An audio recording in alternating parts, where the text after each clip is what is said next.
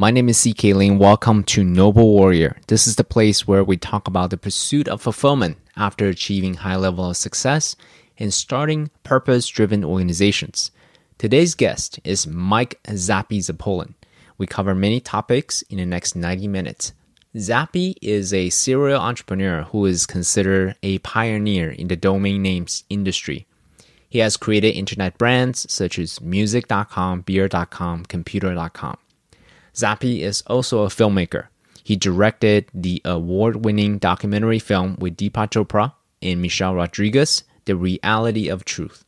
In our conversation, he shared how he transitioned from the pursuit of the American dream to the pursuit of fulfillment and alignment. He talked about vibrating at your own frequency rather than vibrating at the frequency that society expects you to. He shared his experience with different types of catalyst, psilocybin, ayahuasca, iboga, ketamine. He shared the benefits of these tools at the individual level, including gaining more empathy as well as competitive advantages. He also shared the benefits of these tools at the organizational level, including elevating the collective consciousness of the organization and improving work culture to create a disruptive company. He also shared the potential benefits of these tools at the society level. For leaders who have achieved success and are seeking more fulfillment, this is an interview you don't want to miss. Now, a little housekeeping. If you want to get one of the most powerful techniques I've learned to get clarity about your greater purpose in a direct and accelerated way, go to noblewarrior.com/purpose. I also want to take a quick moment to talk to you. If you're enjoying this episode and all the nuggets of wisdom shared here by Zappy, please take a moment and go to bit.ly/Noble Warrior Review and leave us a 5-star review. It will really help other entrepreneurs and leaders like you find us. Thanks in advance. I hope you guys love this conversation with Zappy as much as I did. I'll tell you, CK, I'm honored to be here, first of all, because you and I have known each other for a number of years now, not like in a close friendship, but just been, staying on each other's paths and each other's radars. And, for me, life got really simple when I realized that I really had, one macro goal. And, when you're younger in business and you're chasing success and all these things that, society tells you that you should go after, at a certain point, I think when you hit the point where you've done those things and maybe you're thinking yourself, I should be feeling a different way right now. I should feel, more successful, more secure, more happy. And when you're not feeling that way, that's almost when that second mountain happens where you're like, wow, I cannot just continue to do what I'm doing because it's not bringing me that satisfaction that I was told that I was going to get by chasing this first mountain. And so, for me, I, had done what I said this in The Reality of Truth, but I did everything society told me to do, go to work, get a job, have a family, make money, live the American dream. And that is going to bring you all the happiness you need. And you're like, wow, I'm going for it. And you do it. And when you get to a point where you're like, you know what, I feel happiness, but there's something about, myself that I need to dig deeper. I need to understand. I need to understand why I'm doing what I'm doing. For me, as I was having what you would call the American dream and achieving the American dream, working on Wall Street, becoming a vice president, becoming an entrepreneur, making millions of dollars, having a family, all these things, I right there was like, how can I not be 100% happy, and happiness in my life? And I realized at that moment that I was going to have to go inside my own mind and discover really who I was, perhaps what I'm here to do, and that I felt like I had searched for all these answers outside of myself. And now it was time for me to go inside. And that's really, my documentary, The Reality of Truth, that's really what was that journey, because I had been hearing about, ayahuasca and San Pedro, some of these incredible catalysts that could, bring you back to your own frequency. And I realized I'm going to have to go down in the jungle, and I'm going to have this experience myself, because the Western approach of, happiness, fulfillment, it's not really, complete picture. Now, obviously in the future, when plant medicine comes here to the United States and people are having these inner experiences that they can add to their outer experience, that's when I think there's going to be a next level of fulfillment here in the United States. So quick interjection real quick. By the way, so that you know, I'm going to interrupt and choose to find more clarity on some of the terms that you use. Yes. So don't take it personally No. When you say happiness and fulfillment, can you define what that means for you? Yeah. So, what I found out was that, if you can resonate at your true frequency, the frequency when you were a little kid, before society and your parents and the institutions around us put an imprint on you of how you're supposed to think and feel, you have an original frequency before all that happened. And if you can get back to that, you're going to have a lot of fulfillment, because I think, the problem is people are vibrating at a frequency that's outside of their own, true base frequency, because they're mirroring and matching other people in society's frequencies. And I was really lucky, CK, early in my life to have a psychedelic experience where I saw that everything was just energy, and that everything was made up of atoms. They were all the same, but everything was vibrating at a slightly different frequency. So when I looked at my hand and I saw these billions of atoms spinning in my hand, and I looked at it and I said, and then I looked at my friend and I saw that he was made up of the same atoms, but he was just vibrating at a slightly different frequency than me. And the table that was in between us was vibrating at a different frequency, but it was the same atoms. I was like, oh my God, this is it. This is, it's all about frequency. And how old were you at the time? I would say I was in my late teens. Oh, wow. Okay, yeah. great. That's awesome. And yeah, it really stuck with me, because you can't unsee that. If I want to close my eyes and see everything at the frequency level, I now can do it, thankfully.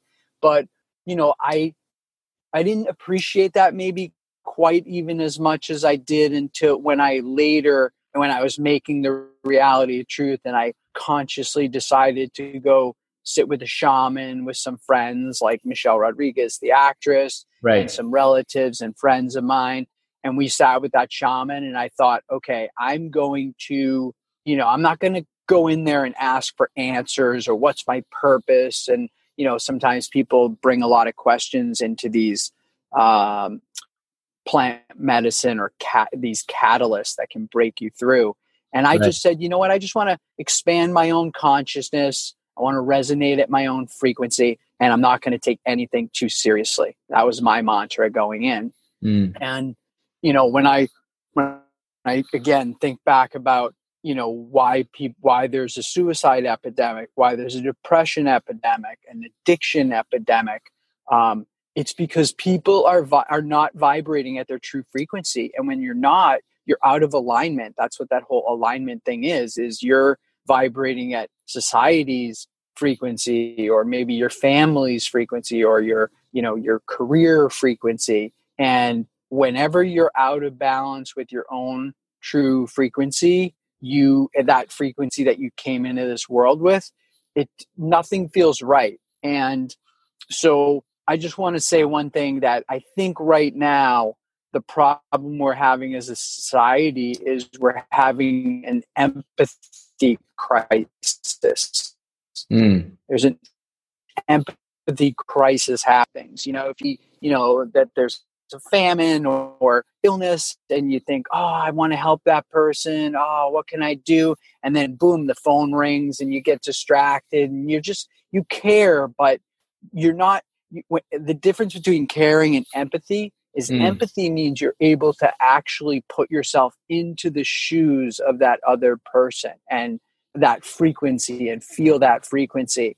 And so when you, as a society, we need a critical mass of people to go inside their own minds and come out with more empathy, because we just need a much higher level of actual empathy. And the only way I've ever seen people get more empathy is to have a near-death experience, or they use some kind of a catalyst like a plant medicine to break them through, show them, let them resonate in present moment awareness, let them get right back to that present moment awareness, their own frequency. And once they do, it's a game changer. And then when they come back out, they have instantly more empathy. And the last thing I'll say on that is that if we had a critical mass of people with more empathy, we could solve any problem we have as a society. Famine, violence, all these different things, water shortages. It's like when you hear those things, you go, oh my God, how are we going to fix that? But reality is, if we had enough people resonating with enough empathy, we could sit down and say, okay, how about the people that are going to live 100 years from now? How about the person on the other side of the world? Let's not just consider them, but let's, step into their shoes and figure out how to solve it. And I think we could solve any problem we have as a society really easily if we had enough empathy. So as a goal in my life, I want to, try to bring as many people as possible to have the experience of breaking out of this current reality that we're in, that has been set for a long time, but to give people instantly more empathy, and we could get to that critical mass. We don't have to get everybody, we just have to get a critical mass of people. And for me, a lot of that has to do with the young people. Those are the people that, I think if we can focus on getting them to elevate their empathy, there's no limit on what they could do. So a quick reflection on my own journey myself. I'm trained as a materialist, specifically in a biomedical engineer, PhD in that area. So if I didn't actually have any evidence, I wouldn't believe it, right? And part of my personal journey, I started my spiritual journey when I met the Dalai Lama, where I really palpably felt his presence. And that really got me curious to know, well, what is this thing that I can't even touch but I can feel it? And as you said earlier, I really have to credit my plant medicine journeys to really help me reclaim my heart, reclaim my emotions. Your frequency. Exactly. Because I jokingly say that I was a robot, and I found my heart through plant medicine journeys. And my life is so much richer now, and I have so much more ways to experience life. And I'm so much more attuned to what possible problems I can help solve collectively as a whole. And I stopped seeing myself as being separate from the collective whole. And these days, it just makes my life a whole lot richer. So I definitely resonate with everything you said so far. Yeah, and like you said, the Dalai Lama, when, sometimes when you're around people, be it the Dalai Lama, or you can feel that thing, and you can feel that affecting your frequency. And you just, that's when and I think, again, if we were, thousands of years ago, and you're out and living in nature and you're one with nature, maybe you can, find that state through meditation or breathing or silence or, chanting or something, prayer. But, we're living in this society right now where there's so much information and media and, bombardment happening that it's very, very hard for people to approach what their true frequency is. And so I think these catalysts that we have in nature, primarily these plant medicines and things, they're such an amazing tool. They're just like a tool to be able to help you to break out of that bombardment and get back to your original frequency, because this is overwhelming. It's not sustainable. And you can see as the technology increases, and people's, they're more and more on their screen and more in themselves. And so they might care quite a bit, but I think their empathy and their ability to, to resonate at their own frequency, it's very disturbed, and it's so easy to get back there. So I want to, my goal is to encourage as many people as possible to use these catalysts that we have in order to break through. And, in business, people are starting to realize that this is a real competitive advantage. So, coming back to business now, the people that are microdosing with psilocybin mushrooms or LSD, the people that are using ketamine to have a breakthrough, the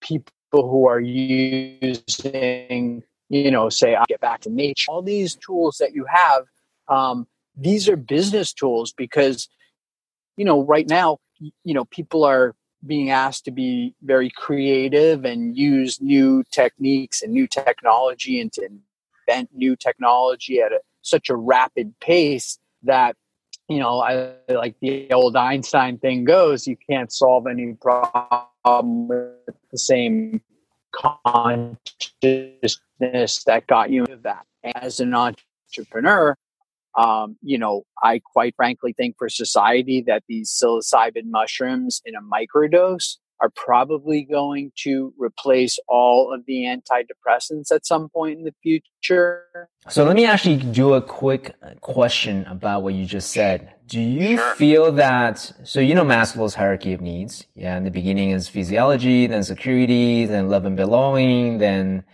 self-actualization and self-transcendence, right? I probably missed somewhere in the middle. Do you feel that this call for more empathy, this call for more awareness is a luxury problem?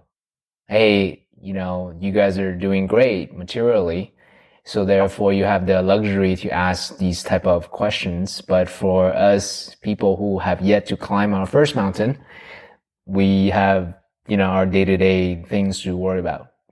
What would you say to people like that? Yeah, that's a really good question. I believe that this is so central to your success and your happiness that even if you have no money, you have to figure out how to use some of these catalysts in your life, whether it's a psilocybin microdose, which is, extremely cost effective. Probably you could find that for, $2 a week. You could be microdosing psilocybin.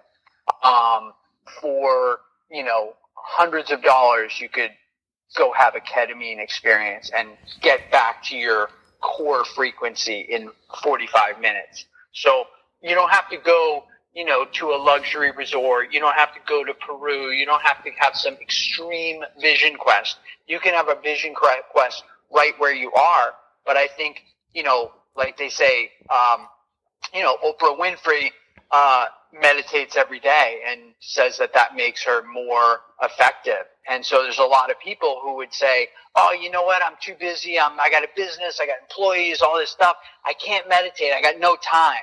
Not realizing that taking that little bit of time, that 5 minutes or that 20 minutes, is actually going to make you more effective and, quite frankly, more happy while you're doing it. So even so, of course, nobody has less time than Oprah Winfrey. So it's ridiculous for people to say they don't have the time, but that's what they manufacture. So to say, hey, I can't go to Peru, I can't have this experience. Well, you know what? For, probably, under $10, you could have your own vision quest. There's a lot of places now that are even, becoming legal. Colorado, in California, multiple, Santa Cruz and Berkeley and, Oakland. These places are opening up to where, they've decriminalized these elements. And so for very little dollars, $10 or something like that, you could have an experience with psilocybin mushrooms that would be so deep it would change the rest of your life and give you that empathy.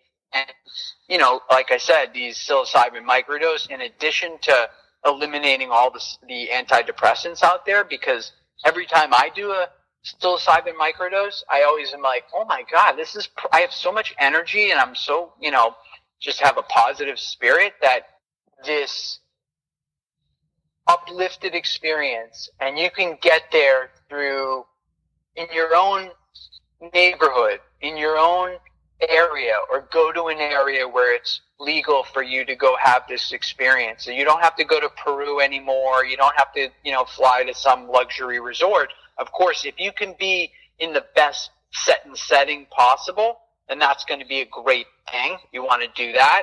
But, you know, we're in a really beautiful moment where the internet has democratized this information, and, you know, it's not for the rich and it's not for the people who have the time, because everybody needs to take a little bit of this time to get back to their own frequency. And if you want to break through and have new ideas and new thoughts and be competitively above your competition or people that you're, you know, you're competing against even in your own company for the best idea, if you can be bringing these ideas from a different perspective, that's really empowering. So there's like a famous saying where they say, if you don't have an hour to meditate every day, meditate for 2 hours. Right. Yes. And so if you don't have time to go to, you know, to use one of these catalysts to break through, then you really need to do it, because you're not realizing that this life is supposed to be, you know, lived at your own frequency. You can experience joy and you can experience, you know, your own success. And I think that success, what that means to you when you start climbing that second mountain, that's when you really, you know, can get a lot of fulfillment from what you're doing and what you're experiencing, because you're doing it based on, you know, trying to dig deeper within yourself. So you famously, well, okay, let me actually backtrack. So we first met at the global conference, Milken Institute Global Conference, I think back in 2006. And what made an impression about you was that you famously shared the story of beer.com, creditcard.com, and how you turned $80,000 into $7 million, right? So you were through and through an entrepreneur back then. And then since that time, we kept in touch briefly. Then you started sharing with me your studies with Kabbalah. Then, you know, and then you started this documentary, The Reality of Truth. So tell us a little bit about your journey from being a through and through entrepreneur to these days really being one of the pioneers, being one of the evangelists of plant medicine, these type of catalysts. Can you share with us a little bit of your journey?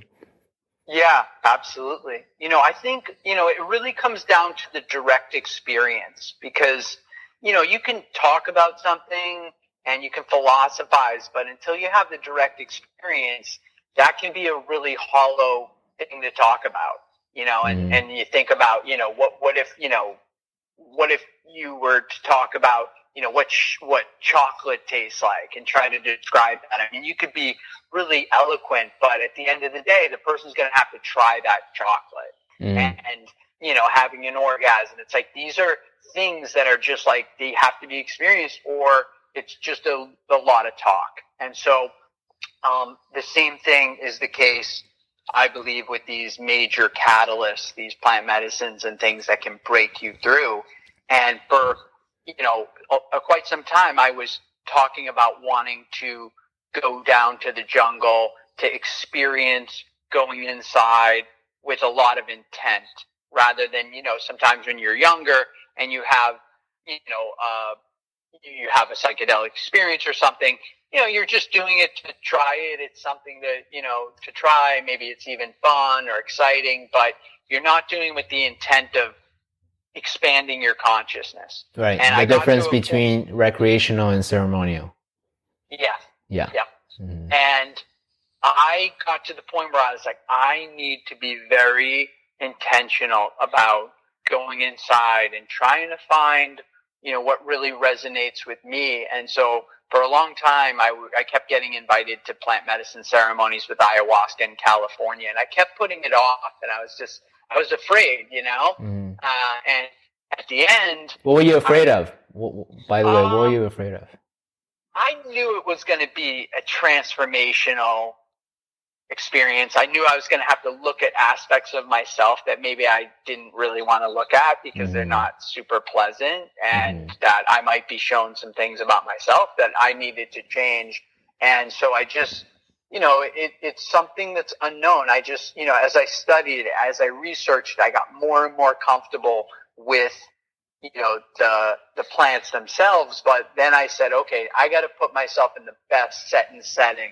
If I'm going to do this, I got to do this with somebody who really knows what they're doing, and not to throw any shade on the people who were doing that in Topanga. I just knew that, for me, if I could do it in a setting where I was in the environment of the plant, in the jungle, with somebody who is a generational shaman who'd been trained, 5, 10, 100 generations of being a shaman, that I was going to have the best experience possible. So when I set that up for myself and said, why don't I film this and make it into a documentary, which became The Reality of Truth. So pause for 1 second. Yep. There's a huge jump between, hey, I want to do this ceremony for the first time, to talking to a few of my friends and actually, produce a documentary, right? That's a huge leap there. Can you tell us a little bit about that? Because not everyone, make a documentary on their first experience. Leap. Yeah. No, you're right. I think it comes down to, where I was at in my own life, in my own head.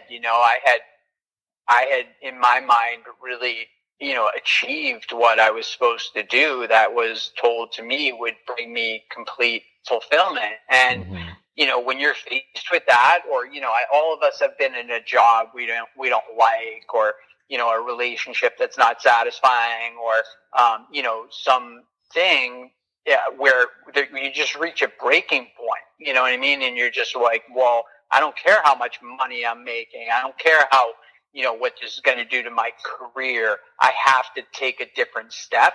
Maybe that's somebody becoming an entrepreneur, going from, the corporate world to an entrepreneur. But you reach this breaking point. And, I think when you follow the American dream and you get to the end of that and it's not full fulfillment, where you rise to some level of, being a champion athlete or some media star, you get to that point and everybody's like, wow, you must be so happy. You're not. And it's a crisis type moment. And if you're, at one point I was like a vice president at Bear Stearns, on Wall Street, and, in the top 10% of the firm, as a producer. And I had to leave that behind because I was just like, my entrepreneurial spirit, I thought to myself, I gotta, go out on my own. I gotta do it for myself. I gotta be an entrepreneur. I'm, talking about all these companies, and I'm, presenting these as investment opportunities. I want to be the company that's, getting invested in. I don't want to be talking about somebody else's thing. So you reach this moment of crisis where I had to walk out the front door of the firm, even though I was making, more money than most people make. I had to take that crisis leap and leave and become an entrepreneur. And I was very glad I did. And so same thing here, when I said, hey, I've always done production. I've always had elements of creating production in my efforts, whether that's commercials or, social media videos and different things like that. So I've always been doing that. So when I got the opportunity and I said, you know what, this plant medicine journey that I'm going to do for myself, it's something I think I'm going to have to capture on video, like I've done with other commercials. And I've had a Super Bowl ad in the 2000 Super Bowl. And so I've always been known that, if you can do something and share it with other people, that it's going to have an exponential effect. So I thought, maybe this is my way to pay it forward, make sure that I have a good experience when I do it, is to capture it and be willing to share the good and the bad with everybody. I think that'll make my own experience of going inside, that much richer. And so that's why I decided, I'm going to make a documentary film out of this. It was, 2012 when we started, and, documentaries, they're not, what they are today, but it seemed like the best vehicle to get this information out. And I could combine, the science with the actual, romance of going on a journey all the way down to the jungle, and including people like Michelle Rodriguez, the actress, because I felt like, well, if the audience sees, Michelle Rodriguez going inside her mind using these catalysts, they can think to themselves, well, she has quite a bit to lose if this doesn't go right, and she's willing to do it. So if I'm a business owner or a father or a member of my community, I have something to lose, but it's probably not as big a risk as, say, Michelle Rodriguez doing this and allowing it to be filmed. So maybe it could help people to, have a breakthrough for themselves. That's a really interesting point you just made, by the way. So was it an easy enrollment conversation with Michelle, or did it require some nudging and pushing and persuading and coaxing for her to say yes? I mean, the universe is very kind, and I approached her through a friend of mine, and so you didn't know her personally? So it was like a friend of a friend? No, I didn't know her personally. I met the person who co-directed on The Reality of Truth, Laurent Levy. He'd been a photographer a long time, and he'd been photographing Michelle for different things, and he was friends with her. And when we decided to go, he said, let's go over to Michelle's house and let's go invite her, to come as one of the people.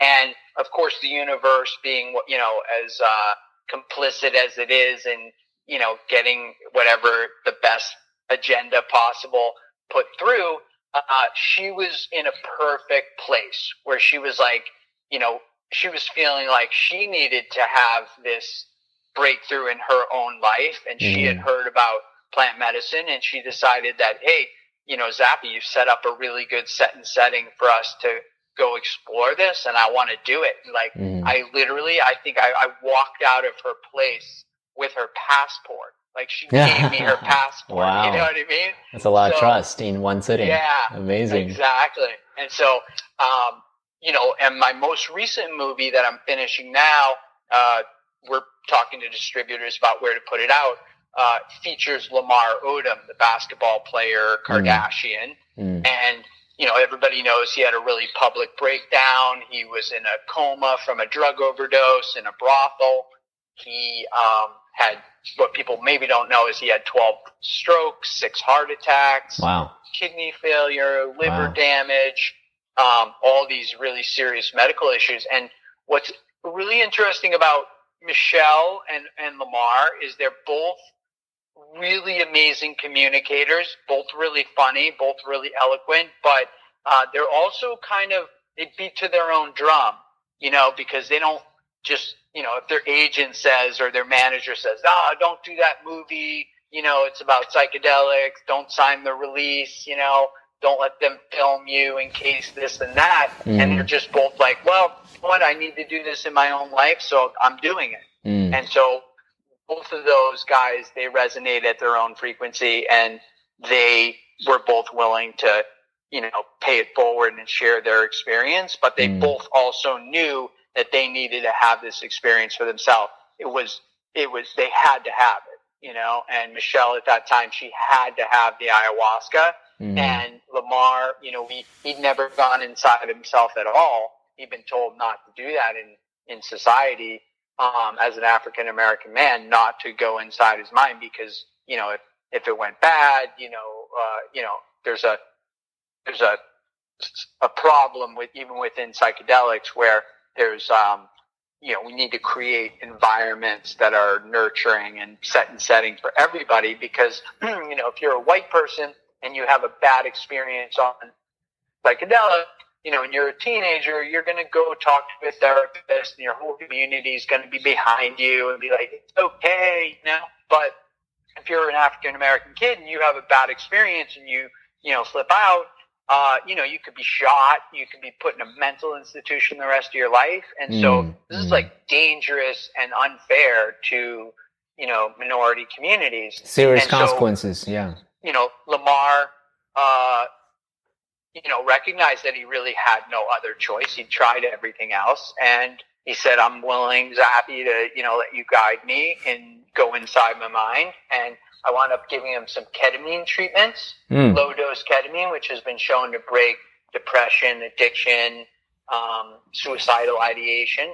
And when he got comfortable and stable with that, I brought him down to Mexico to do an ibogaine journey, which is an African root that is known to be able to break a heroin addiction or a meth addiction in, one session, 12 hours. It can break those difficult experiences. And so he had such an incredible experience that, 48 hours later on the car ride back to Los Angeles from Mexico, he told all of us in the van that he felt so good that he thought he could play professional basketball again. And his bodyguard trainer was with us, and the guy was, take it easy, Lamar. Dude, you have to work out 4 hours a day. You can't be smoking marijuana. And Lamar was like, I know what I got to do. I've done it before. I'm doing it. And we were all like, wow, and 4 months later, he played in his first professional basketball game in a tournament in Dubai. And it was just like such an amazing, rocky comeback story, to see this guy who, possibly wasn't going to walk again or even die, but after he came back out of the coma and stuff, maybe never be the same. And here he is playing basketball again with no fear, because he said, that's what happened to him in his experiences with the ketamine and the ibogaine is he lost his fear. So he knew he wasn't the same player that he was now he's 40 when he was when he was, in his 20s, but he almost died. Like, who cares? Like, it's having fun. He's, fulfilling part of himself that he wants to explore, and he's doing it without fear because of these catalysts that broke him through. I'm really excited to share that with. How did it make you feel to be the curator of such a transformational experience? It's a really satisfying, it's hard work, and that's why, not everybody does it, or not everybody, wants to even guide people, because it is, it's a lot of work. It's a deep dive, and it's not always, the most comfortable situation. But, I've been, putting a title on myself because I've been trying to think about what it is that I'm doing these days. And I came up with a term. Of course, I bought the domain name, but I came up with a term, psychedelic concierge. And I feel like that's what I'm doing, meaning I'm not the shaman. I don't have total expertise in these plants. I have no business giving these to anybody. I don't want to give them. But like a concierge, when you go, let's say you're at the hotel and you're in a town you don't know, and you say, we want to go to dinner. Where should we go? And so that concierge is going to ask you some questions. He's going to say, well, what kind of food do you like? Okay. Do you want to have a lot of people watching? Do you want it to be romantic? Do you want to, are you interested in wine? Do you want to see a show with it? What's good for you? And then you answer those questions. They go, okay, you're going to go here. And so, I have enough experience now, having sat with hundreds of people and, having these different experiences for myself, that when somebody comes to me now, as a psychedelic concierge, I could say, okay, this person needs to get stabilized, and then maybe they're disconnected from nature, so they should do San Pedro. Maybe they need a hug from their mother or their grandmother, so they should do ayahuasca. Maybe this person has an addiction profile or something like that. Maybe they need to do ibogaine, or maybe they should be just microdosing psilocybin. But to basically understand where they're at quickly and then make the right determination about what balance of things they should do feels really good to me, because I get so much satisfaction after the person does it. Because, with plant medicine and with these catalysts, the great part is that the transformation is immediate. Mm-hmm. It's like different than if you're following somebody who's on a diet program or a health routine or something, and or therapy, it's going to take several months or years to get to where they want. This could be 1 hour, 1 day that they transform themselves. They get back to their own frequency. I love it. That's awesome. It's really rewarding. So would you say this is your second mountain?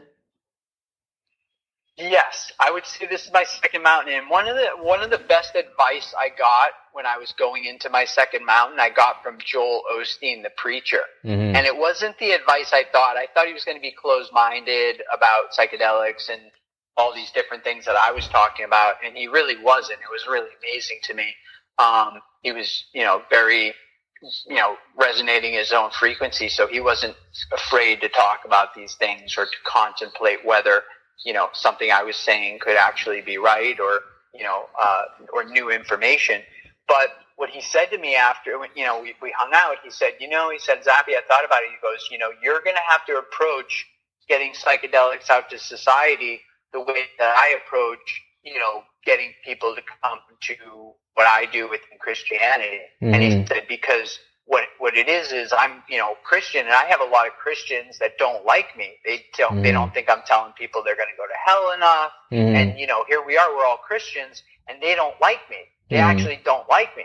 And he's like, so what you have to do is you have to recognize that there are 25% of the people that love you no matter what you do. They're on your team. They love you. Don't worry about them. He's like, you have 25% of the people that hate you no matter what you do. If you cure cancer, they're going to say you're putting cancer doctors out of business. Yeah. They just don't like you. He's like, so forget about them. He's like, but you got this 50% in the middle that you could bring over to your side, and you have your critical mass right there. So he's like, so just forget about all the people that love it and the people that hate it. Don't worry. Just go for the middle. And for me, the middle is the youth audience, the young people who can, they've been taken out of their original frequency, but they're not so far gone that they're in the 25% that are just completely jaded. Those 25%, they'll come along, in the end by osmosis and change of everybody else, but just focus myself. And it was such good advice, because I used to get frustrated. I'd say, I want everybody to do plant medicine, and people would be like, oh yeah, good luck getting so-and-so to do it. And I was like, you know what? I don't need so-and-so to do it. I just need, the people in the middle come over and check this out, have the direct experience, increase their empathy. And that's how we get to this critical mass. And I don't have to think one more thought about those people that aren't, on the squad or never going to be on the squad or not on the first wave. So as soon as I got that information, it freed me up going into my second mountain. I said, you know what? I'm going to be an advocate for going inside your mind, for trusting nature, and for not taking it too seriously. Those are going to be my 3 pillars of getting up that second mountain. And, that it feels really good. And at the same time, that second mountain for me now, I've tried to get even more granular in what my approach should be. So, for a while I was just, I came back from Peru and I was ranting to everybody, you got to go sit with a shaman. And people were like, you're nuts, Zappy. Like, my family's not going to let me, go down to the jungle and sit with a shaman. They'll Baker Act me. They'll put me in a mental institution if I tell them I'm doing that. So I was really frustrated. I was like, I got to find a Western medicine approach to this. And all of a sudden I was shown ketamine. And ketamine is a FDA approved medication. Yep. It's the number 1 anesthetic used by oral surgeons on children. Yep. It's very fast acting and it's extremely safe. It doesn't affect your respiratory system. But they found out that if you give somebody a low dose of ketamine over a 45-minute period, it can actually break depression, suicidal thoughts, anxiety, and even affect addiction, which, at the end of the day, addiction is all about, some trauma that people are trying to cover over. They're not really just like addicted to the drug itself. Mm-hmm. So I was like, wow, I got to try this ketamine. I wound up trying it, and I realized that this is the gateway for Western culture to have a conscious experience in a Western medicine doctor's office. You go in there, and the ketamine, they give it to you in either an IV over 45 minutes, or they give you an intramuscular shot of ketamine over 45 minutes that this experience lasts. But what's beautiful is after that experience is over, 15 minutes later, you're totally fine. You can go walk out and go, get a smoothie, and, an hour later, whatnot, go back to work, go hang with your kids, go exercise, whatever you want to do. It's got the complete experience within this very tight clinical 1 hour. And when I realized that, I was like, wow, could be the gateway to plant medicine, to Western society, going as deep as they need to get back in touch with their frequency. And I say that because when you experience the ketamine, which a lot of people think, even plant medicine people think, oh, that's synthetic, blah, blah, blah. It's not synthetic. Okay. It's a crystal. You put some salts and some minerals together, and a new crystal forms, which is amazing because, as we know, crystals have a very clean slate. You can put, positive energy on them. But what's interesting is, putting some salts and minerals together and forming this new ketamine crystal is no different than an ayahuasca shaman taking the vine of the ayahuasca vine and putting it together with the chacruna leaf and boiling those two and making ayahuasca. It's just a modern moving around of energies and frequencies. And so when you do the ketamine and you have that experience, it's very peaceful. But what happens is you get put into what I would call present moment awareness, where there's actually no future, there's no past. You're just in that present moment. And most people never get there. Even if they meditate in a cave for 30 years, never mind, walking around in 2020, Western culture, they just never get into that present moment awareness with no fear of the future, no regret of the past. And when you're in that present moment for 45 minutes, you can live 1,000 lifetimes, and you get to look at your life and some of these things that happen from a third party perspective. And when you come out, you immediately have more empathy for yourself and for everybody else. And the fact that we can do this in a Western doctor's office with an FDA approved medication is such a godsend, because this is what's going to bring a critical mass of people to go inside, have this experience, and come out with more empathy. I'm really excited about it. I mean, I've sat with hundreds of people now who've done ketamine. Some of them were suicidal. They had like bandages on their arms where they tried to kill themselves.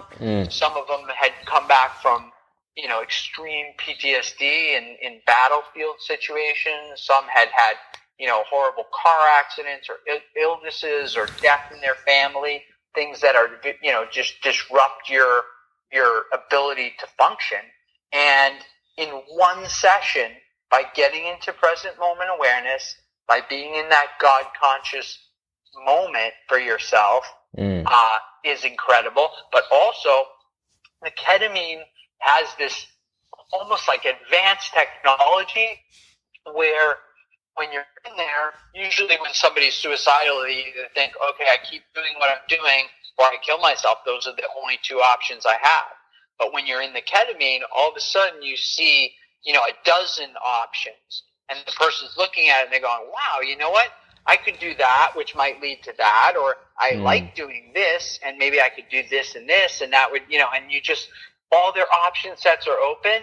And so when they come out, they're not suicidal. They're like, they're on to do their second mountain. And, it's so fast and so effective and so clinical that I really believe, nature's very intelligent, and it's coming out with these plants, and it's coming out with catalysts like crystals. And we're at a point now as a society where we understand science and biology and language and all these things, that we can finally tap into some of these things and measure their effectiveness and, combine elements to figure out what the best catalysts are. But it turns out that, the ketamine is really, it's the ultimate triage right now.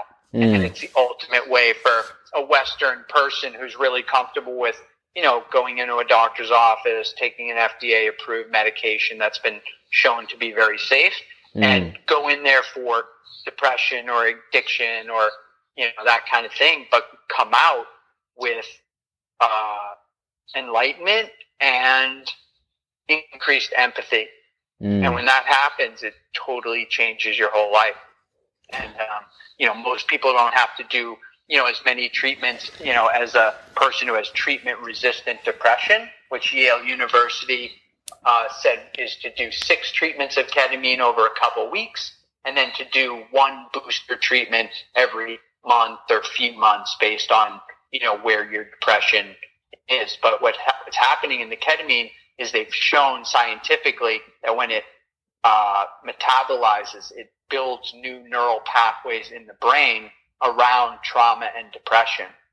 So you're actually building new brain matter, new neurons, fixing broken ones. And a lot of us have neuron patterns in our brain that we may have inherited, or maybe they came from a traumatic experience, but they're loops in the psyche that people have where they say, oh, I'm a failure, it'll never work out, I'm a loser, it won't work, nobody's going to love me. They have these patterns.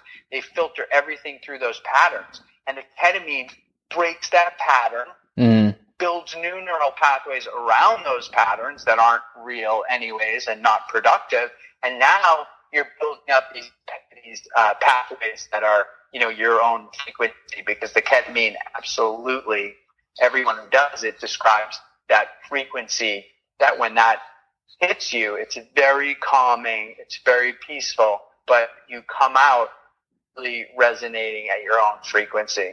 And that's to do that in, 45 minutes. That's why Cleveland Clinic called ketamine a top 10 medical breakthrough. And it was the only mental health one, which means it's basically the biggest breakthrough in mental health that's happened in the last, hundreds of years. Beautiful. So let me recap. You said a lot in the last 10 minutes.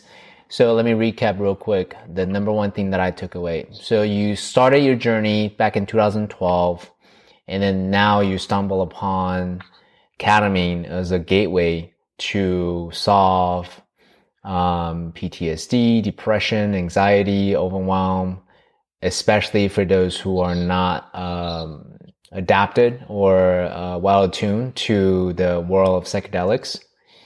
And it's a fast treatment, 45 minutes, FDA approved, very safe, Western accustomed type of setting. So therefore you're really focusing on those areas and using ketamine as a way to really solve this problem in the area of mental health specifically. Is that an accurate way to recap? That's perfectly accurate. And I would say what I decided to do, along with a business partner named Warren Gumpel and I started something called the Ketamine Fund. And Warren's been involved with me with the Lamar movie and helping Lamar to have those ketamine treatments. And Warren's a ketamine advocate. It saved his life. He had depression and he was on all kinds of medications for years and years, and nothing was working. And he finally, found the ketamine. And after just a couple sessions, as he felt in, his entire life, and he realized that he needed to advocate for this. And so we came together and we started something called the Ketamine Fund, which is a nonprofit dedicated to bringing down suicide rates by 75% using ketamine. And those numbers come from doctors in the ketamine space who say that, this is over 75% effective against suicidal ideation. And so Warren and I decided to do, to try to focus it rather than putting it out on all of society to begin with. We thought, let's focus on veterans. They really need it. They deserve it. And, they're in extreme situations of suicidal and homicidal ideation. And so we put together our ketamine fund, not 501c3. You can check out ketaminefund.org.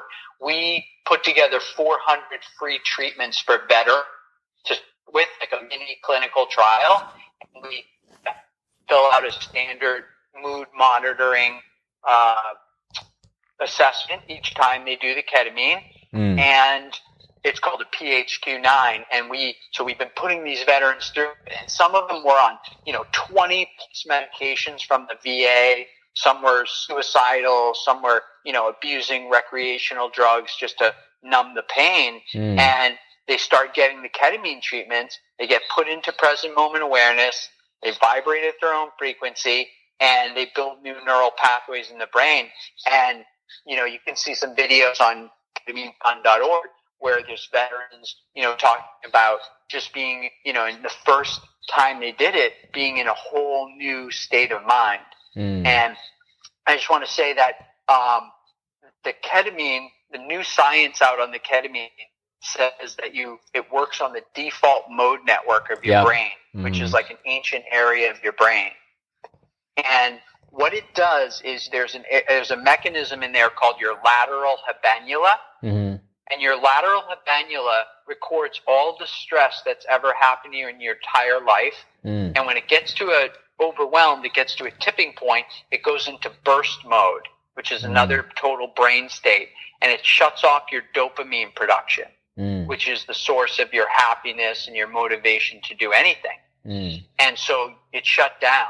And the ketamine, the first time you do it, it takes your brain out of burst mode. So you immediately start getting your dopamine back. And the doctor in Utah who's running our clinical trial with the veterans, Dr. Heemstra, he says he used to think that, that depression was like a really complex thing. And he's like, it's actually really simple. You're not getting your dopamine, and the ketamine turns back on your dopamine. So you're walking around smelling the flowers instead of, looking for the tiger to come out from around the corner. It's like a better way of life. And so we want to get this. Our goal of the Ketamine Fund is to get, to prove this within the veteran community, to bring this out to the rest of society, and we can bring down suicide rates by 75%. We have 120 people a day in the United States committing suicide. The number's actually a lot higher because a lot of the overdoses that happen are intentional. So the number's higher, but that, let's say 120, that's 50,000 people a year. If we could use ketamine, very cost effective, it's incredibly cost effective, and disrupt that by 75%, not only do you save all those people, but you save their family and their coworkers and their community from having to go through that drama. And, you're talking about, totally changing society just by doing that. And then you also make these people, a productive member of society. We talked about, you mentioned how we met at the Milken Global Conference. Well, Mike Milken's main philosophy is that we need to invest in human capital. That's where you get the most return on your investment, is in human capital. So if you can take somebody from suicidal, homicidal, affecting their family, their workplace, and their community, to a thriving member of that community, you've just tipped the whole balance of human capital, and you've got a whole, incredible mind army that can, bring out this empathy and get down to solving these problems that we have. So we're at a great time. This couldn't have happened years and years ago when, if the internet wasn't democratizing media and we didn't have basic medical science and data and, the things that we have today. Now we can, they can look at your brain under a ketamine treatment using an MRI, and they can actually see the area of the brain where depression and addiction take place. They can see the periaqueductal gray. They can see new dendrites forming on there. So this is beyond, anecdotal. This is science, and thankfully, Western medicine, discovered ketamine a long time ago. And what was happening was they were using it in the battlefield, and when people were getting amputations, because they wouldn't have to have an anesthesiologist there, they would just give them the ketamine, and the person would just not feel the pain, and then they could do the operation safely. And the next day, these guys who had just had their arms or legs cut off or some horrible thing were in the infirmary, and they were joking around. Mm-hmm. And the people were like, wait a minute, this guy hasn't joked around in 2 years, and he just got his arms cut off. Now he's joking? Like, what's up? And they realized that it had something to do with the ketamine. And Yale University did a huge study, and they realized that in a low dose, not a high dose where you put somebody to sleep, but in a low dose, you could actually build neural pathways and, break depression. And so, it's just a miracle thing. I just want to throw one other thing out, because I know probably some people have heard about ketamine, and they've heard that, people use this recreationally. They call it Special K. Right. And it's used, in nightclubs and things like that. But what those people are doing is they're actually snorting ketamine. So it's going through their nasal passage. It's hitting their opiate receptors. And they're getting it in a totally different delivery. And they're not able to do the work while they're in there. And they're not able to get that proper metabolization that you get in a low dose over time. And so those people that are recreationally using it, are not getting the same benefit as somebody going into a doctor's office, getting a low dose in the right way and metabolizing it properly. So, it's kind of been vilified in the past by, probably by moneyed interests like the pharmaceutical companies that want to sell people their antidepressants and the Xanax and the Zoloft and the Paxil and the Ambien and all that stuff, when the reality is if somebody did low-dose ketamine, got back to their original frequency, increased their empathy, and built neural pathways in their brain around whatever trauma they have, that's a much better holistic solution than, putting you on some pill that's going to, dampen your spirit and ultimately give you side effects that are going to require other medications. And eventually, you're going to be in, if not dead, just in a miserable place. So Zappy, so you started this journey back in 2012 when your own search for fulfillment and meaning with ayahuasca, and now you are an advocate for ketamine, and you have set up this ketamine fund, right? Yes. So you're quite open and public about your advocacy for these life-changing catalysts. How has life shifted for you personally since 2012 till today? That's a good question. I feel like since I got back to my original frequency, and I will want more that it wasn't important for me, is that I ibogaine treatment on myself, because I wanted to experience it. I couldn't understand for myself, having already been sort of a psychonaut and trying a lot of different things. I was like, how could something break a heroin addiction in 12 hours? That doesn't even make sense. I got to try this. And so I wound up trying the ibogaine. It's a very powerful experience. It's an ancestor, comes from an ancestor-based religion in Africa where, they use it to communicate with ancestors and to, get back to basically their original frequency.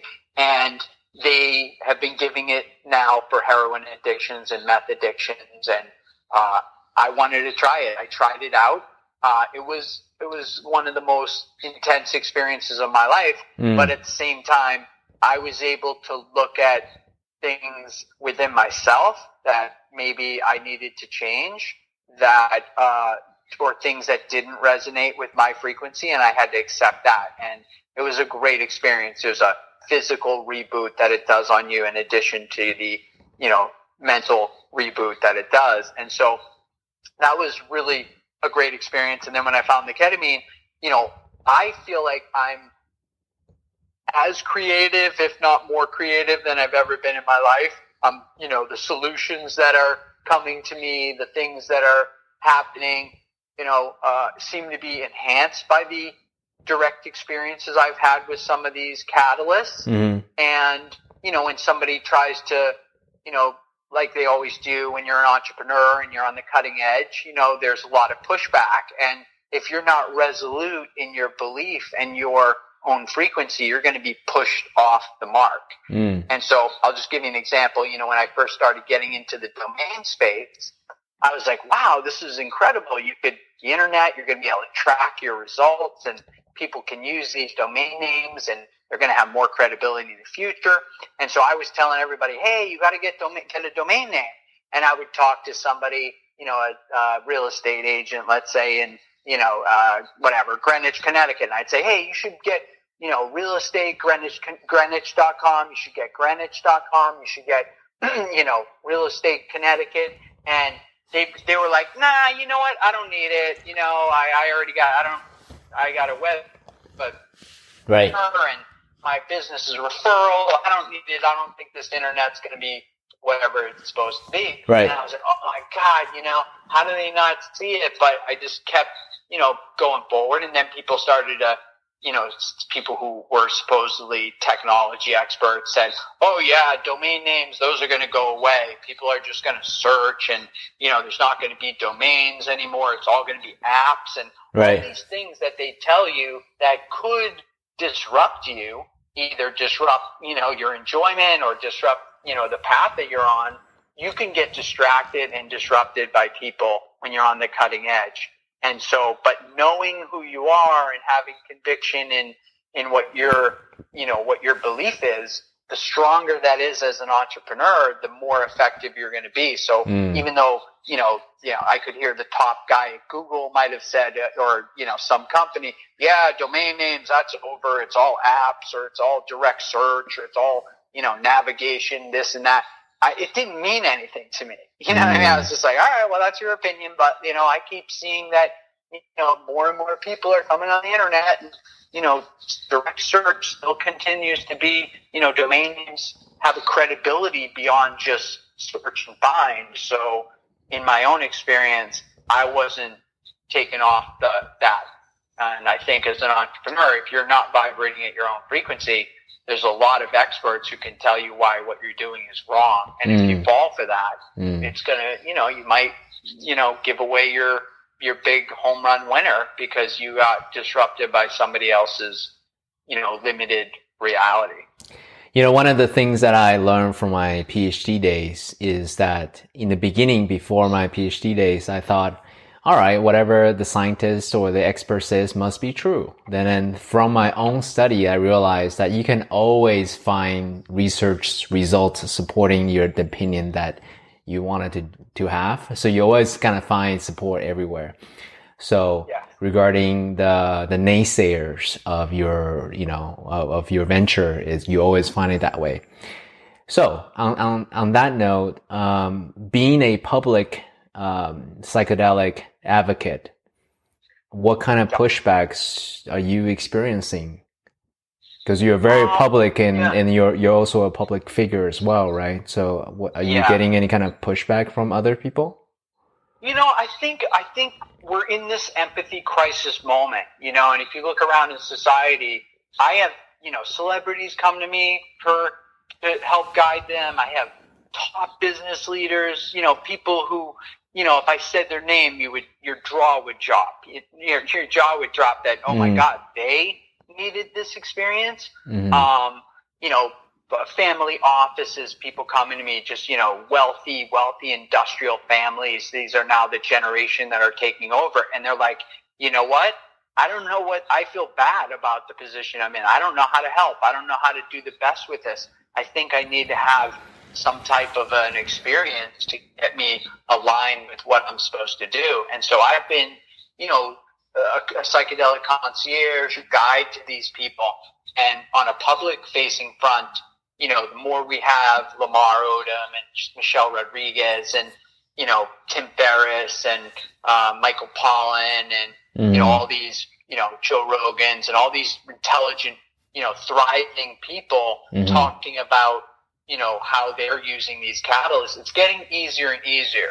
You know, years ago when I would say this, you know, people would be like, oh God, you know, don't talk to that guy or don't invite him to that, the party because this is going to go bad, you know. But now it's like, I don't care where I am. I could be in a, you know, in a startup company. I could be in a, you know, a Wall Street private equity, you know, multi-$100 billion firm, top philanthropist, celebrity, and all of them immediately say they tune into what I'm saying, and all of them want to have some level of experience and direct experience with these catalysts now. It's out. So from your point of view, very little pushback. Most of them are welcoming, if not curious, at least about your personal experience, the research you've seen, and the other people's testimonials as well. Is that an accurate way to reflect back what you said? Very accurate. And I think the difference right now between us using these catalysts in a positive way and maybe what happened 50 years ago when these things became illegal is that back then there used to be only 3 television networks, you know, ABC, NBC, and CBS. There were only a couple big newspapers or magazines that carried any credibility. So if they wanted to make this go away or sound like, you know, hippie, trippy things, they could do it. But now with the internet democratizing information, you know, take cannabis, for example. There's enough people now who've done cannabis who never would have, but now if the, you know, the establishment or some study comes out and they say, oh, cannabis might not be good. Well, you know, these people are like, well, it's working for me and I feel better and my health seems to be better. So I'm just going to continue to do it. And there's enough information behind that to support their, you know, belief. And so, you know, I really believe nature is very, very intelligent, and it recognizes that people are, you know, very stressed and they're experiencing new types of disease that we've never had before. So it's bringing out these natural elements, you know, cannabis, ayahuasca, iboga, and it's recognizing that through almost like through the marijuana and the cannabis, by that being, you know, ubiquitous within society and people having their own direct experience, that for the first time they're saying, oh, well, seems to be good for me. So all the stuff that I was told about it being bad, I realized that wasn't true or it was incorrect. And so what else are they incorrect about? Could these catalysts like, you know, psilocybin or ayahuasca or ketamine, could this be something that could positively affect my life without it having to be, you know, a taboo thing that they, you know, do in the privacy of, you know, some setting? It's very public. And I think, I want to tell you one quick story. There's a CBD company called Hemp Lucid in Salt Lake City, Utah. And I friendly with them. They're a part of the treatment that we gave to Lamar, was integrating CBD into his life as well. And as I got to know them, I started to bring a few of the executives to the ketamine places that we have relationships with. And they started to got rid of a lot of their PTSD and trauma that they had, and started to feel more, you know, more resolute in their conviction and their, you know, vision for what was happening on business life. And then Chase Hudson, who's the CEO, became so compelled by what was happening with the people who had done ketamine that he decided to offer the ketamine treatments to everybody in his company and top management. So he gave to 20 people, went to do ketamine, multiple treatments, and now as a unit they're thriving. You know, they're working as well as they ever worked, better, you know, and they're thriving at a much higher level. The business has totally exploded, and they're thriving because they're all resonating at this frequency, and they understand where the other people are at. They have empathy for their other people. So there's no backstabbing anymore. There's no competition. It's all, a very, focused energy on getting their product and their number one initiative out. And so I think that's like the future of work and the future of being an entrepreneur and having employees, or in corporate culture, having employees. It used to be just, you pay them or you give them health insurance. Right. But now it's like the unemployment so low that you have to attract these people and keep them in a way that's going to be satisfying for them. Right. And that includes now meditation, breathing, these different catalysts. Could you bring them an experience that's going to, really solidify them with the group and strengthen them as an individual so you get the most you can out of them? And I think this is the future of work, is paying attention beyond the work environment, but having to bring something to the table for everybody on a mental and spiritual well-being level. You are talking to a former head of culture for a startup that grew from 20 people to 200 people, from an idea to a valuation of $1 billion plus. So you're definitely preaching to the choir. I can't wait to really see companies offering a benefit like what you just described, because in my mind, we make what we are. So if we individually, as well as collectively as a team, are more aligned, the product services that we offer to our clients are definitely a lot more aligned and more on point. So, awesome. A couple more questions. One is, for those people who are psychedelic, in their psychedelic closet, what would you say to them? From someone who is now being super public, and advocacy about their, psychedelic use. You even started a psychedelic concierge company, or organization rather. What would you say to those who are passive participants in their closet?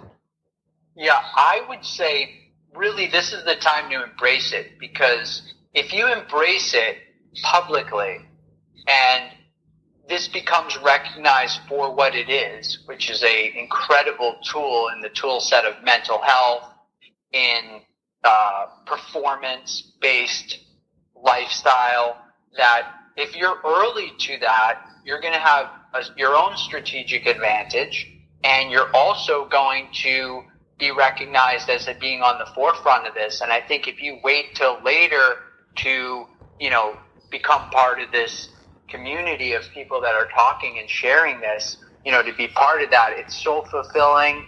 It's so rewarding to be talking to people who are like-minded, like you and I. We don't know each other, like a friend from college or something, but we have this, part of ourselves through this plant medicine that we're so aligned on that I could have a conversation with you for 3 days. I could, align with you immediately in business, because I don't have to question where your intention is. I don't have to wonder if you're, if I'm reading you properly. I just know that I am, based on our shared base frequency experience that we're having. And so there's no reason not to embrace it now, especially, kind of like if you embraced cannabis in 2012, obviously right now, nobody's going to say, that was a negative thing. And I think, if even in, the corporate cultures, and I call this, internal engineering, what it is that you're trying to do. You're trying to internally engineer yourself and your company to have a really solid frequency and foundation. So if you can, everything you're experiencing on the outside is based on how things are resonating internally. So the best thing to do from a corporate culture standpoint, whether you're 20 people or 200 people, if you can set a corporate culture that includes tuning into that frequency, group effect, be that meditation or taking your group to, do a legal cacao ceremony, or taking a retreat and doing a plant medicine experience with your leadership team, or funding ketamine for everybody because everybody has some PTSD. And then you benefit, just like Oprah Winfrey, she taught her, 200 person staff to do meditation because she knew that was going to create this collective consciousness that was going to be much stronger than anything else. And I think here what we're talking about is, of course, in a vacuum years ago and decades and hundreds of years ago, just sitting down and meditating and being in nature probably would be effective. But we're living in this culture where all this bombardment of media and, just all this advertising and everything's coming at you. And if your employees and your team is not strong and aligned, you're going to be disrupted at some point, and you're definitely not going to get the most out of your people. But if you could just align everybody's frequency, and that's what this internal engineering is all about, is just getting everybody on the same page of understanding what that number one most important reason for being for the company is, and align with that, and also be resolute in their own frequency. That's how you create a behemoth from a little company, and that you can take on anybody. But if you're running around trying to deal with things in a regular approach, it's going to be very difficult to keep employees, and you're certainly not going to be thriving on the cutting edge. That takes a different level of thinking, and thank goodness now we know that there are these catalysts that can very gently take people to that path and that thought process and that creativity. And you can unleash it for any company regardless of size, and it doesn't have to be an expensive thing. These are a lot of things that you can do very cost effectively, but the results are so huge that it's incredible and quick. For sure. I mean, one of the things, if you really think about just even hiring one engineer, minimally you're costing 6 figures, right? Maximally it's 7 figures, right? So what is the ROI if you're able to unleash the percentage of their creativity, so that's just one person, not to mention your entire payroll. I mean, so for anyone that's really listening to this, obviously I'm a little biased, but I'm a huge advocate for everything you just proposed. Yeah. And even when you have, when you're projecting what your company's worth, if you have 100 engineers, you could probably justify why that's $100 million plus enterprise just based on that. And so how do you keep those engineers there? How do you keep them from, leaving? How do you keep them from being distracted because something happened at their home or in the business or in their life or health-wise? And how do you keep them eye on the prize? And now we know we have these tools where we can, focus everybody's attention. And ultimately, I'm really looking forward to the day that psilocybin microdosing with psilocybin mushrooms is a regular, everyday kind of thing, like fluoride in the water. Because I think when people are vibrating at a high frequency, have a lot of energy, and these psilocybin mushrooms are doing all this incredible healing, that that's just a better way to be walking around in society. And if everybody's walking around at a high frequency with a lot of empathy, things that used to seem like a problem are actually, opportunity. And you see that as an opportunity instead of a problem. Absolutely. Zappy, thank you so much for sharing. I acknowledge you for sharing your story, for really witnessing your journey from selling beer to now helping people alleviate suffering. I mean, that's awesome. Just, from a third party point of view, watching your own growth and projection. So I really, appreciate it. yeah. I just believe in sharing these things. And, now, with cell phones and everything, it's so easy to share that when you do have the experience yourself and you share it, it really is like, it accelerates the benefits that you're getting. So I'm psyched to share it. I wouldn't know what to do other than to share it because I'm so excited about it. But it's just great that we now all have the tools to share these things, and we can do it cost effectively, and we can help somebody else. Beautiful. Now, So thanks for doing what you do. Absolutely. For those people listening who want to follow up with your story, your narratives, and as well as what you're up to, where should they go to follow what you're doing? So I could definitely direct them maybe to Zappy.com, where you could find some of these elements. I would definitely tell you to watch The Reality of Truth on YouTube or on Amazon Prime or Gaia Network. We've now had over 7 million people watch The Reality of Truth, and it's a really great way to get a lot of information and see a lot of people's direct experience in 1 hour, and to make a determination and a decision from there about how it resonates with you. And then I would say definitely check out OdomReborn.com. That's like the website for the Odom Reborn documentary. And then lastly, I'll say check out KetamineFund.org. You can see some of these videos of these veterans having these incredible immediate transformations, and some of those stories, and learn about ketamine for yourself, because everybody's got some trauma and everybody has PTSD. Quite frankly, if you turn on the TV and watch the news right now, you're going to have PTSD.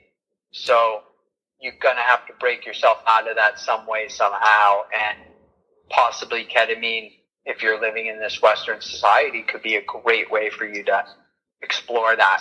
So I would check out those resources. So actually, a quick question. One thing I did forget to ask you.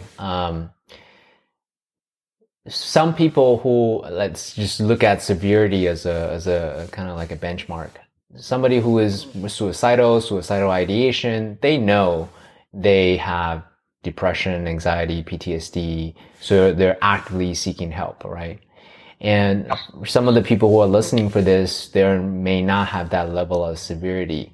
What are some of the symptoms would they see? Let's say if we were watching the former you or whoever that you have helped over the, on a movie screen, what are some of the symptoms they would see on the movie screen for them to say, oh, okay, so these are the type of like behaviors that I should watch out for?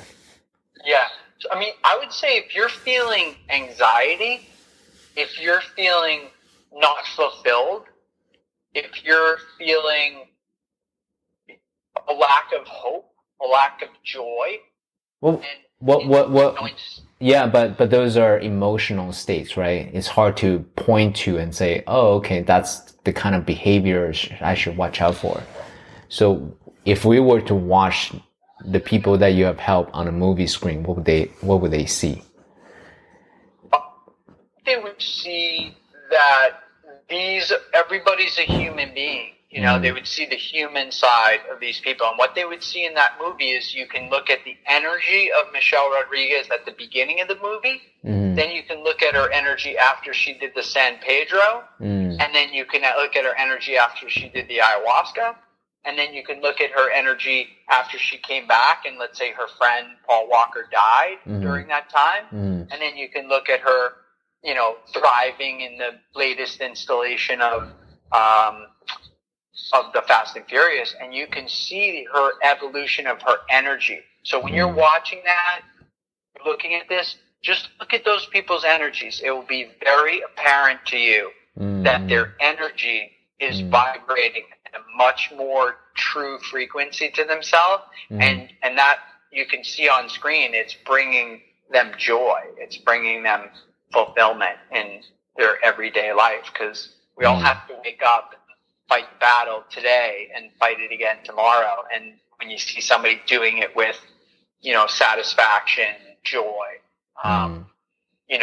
you want to emulate that, and you can't emulate their energy. You have to find your own frequency. And then when you get to that, you can't help but radiate positive energy. I appreciate this. Zappy, thank you so much for sharing your story once again. You too. Appreciate what you're doing and sharing this. So it's very, it's always been cutting edge, and I'm happy to be part of it. So thank you. Awesome. Now, a little housekeeping. If you want to get one of the most powerful techniques I've learned to get clarity about your greater purpose in a direct and accelerated way, go to noblewarrior.com/purpose. I also want to take a quick moment to talk to you. If you're enjoying this episode and all the nuggets of wisdom shared here by Zappy, please take a moment and go to bit.ly/Noble Warrior Review and leave us a 5-star review. It really helps other entrepreneurs and leaders like you find us. Thanks in advance. I hope you guys loved this conversation with Zappy as much as I did.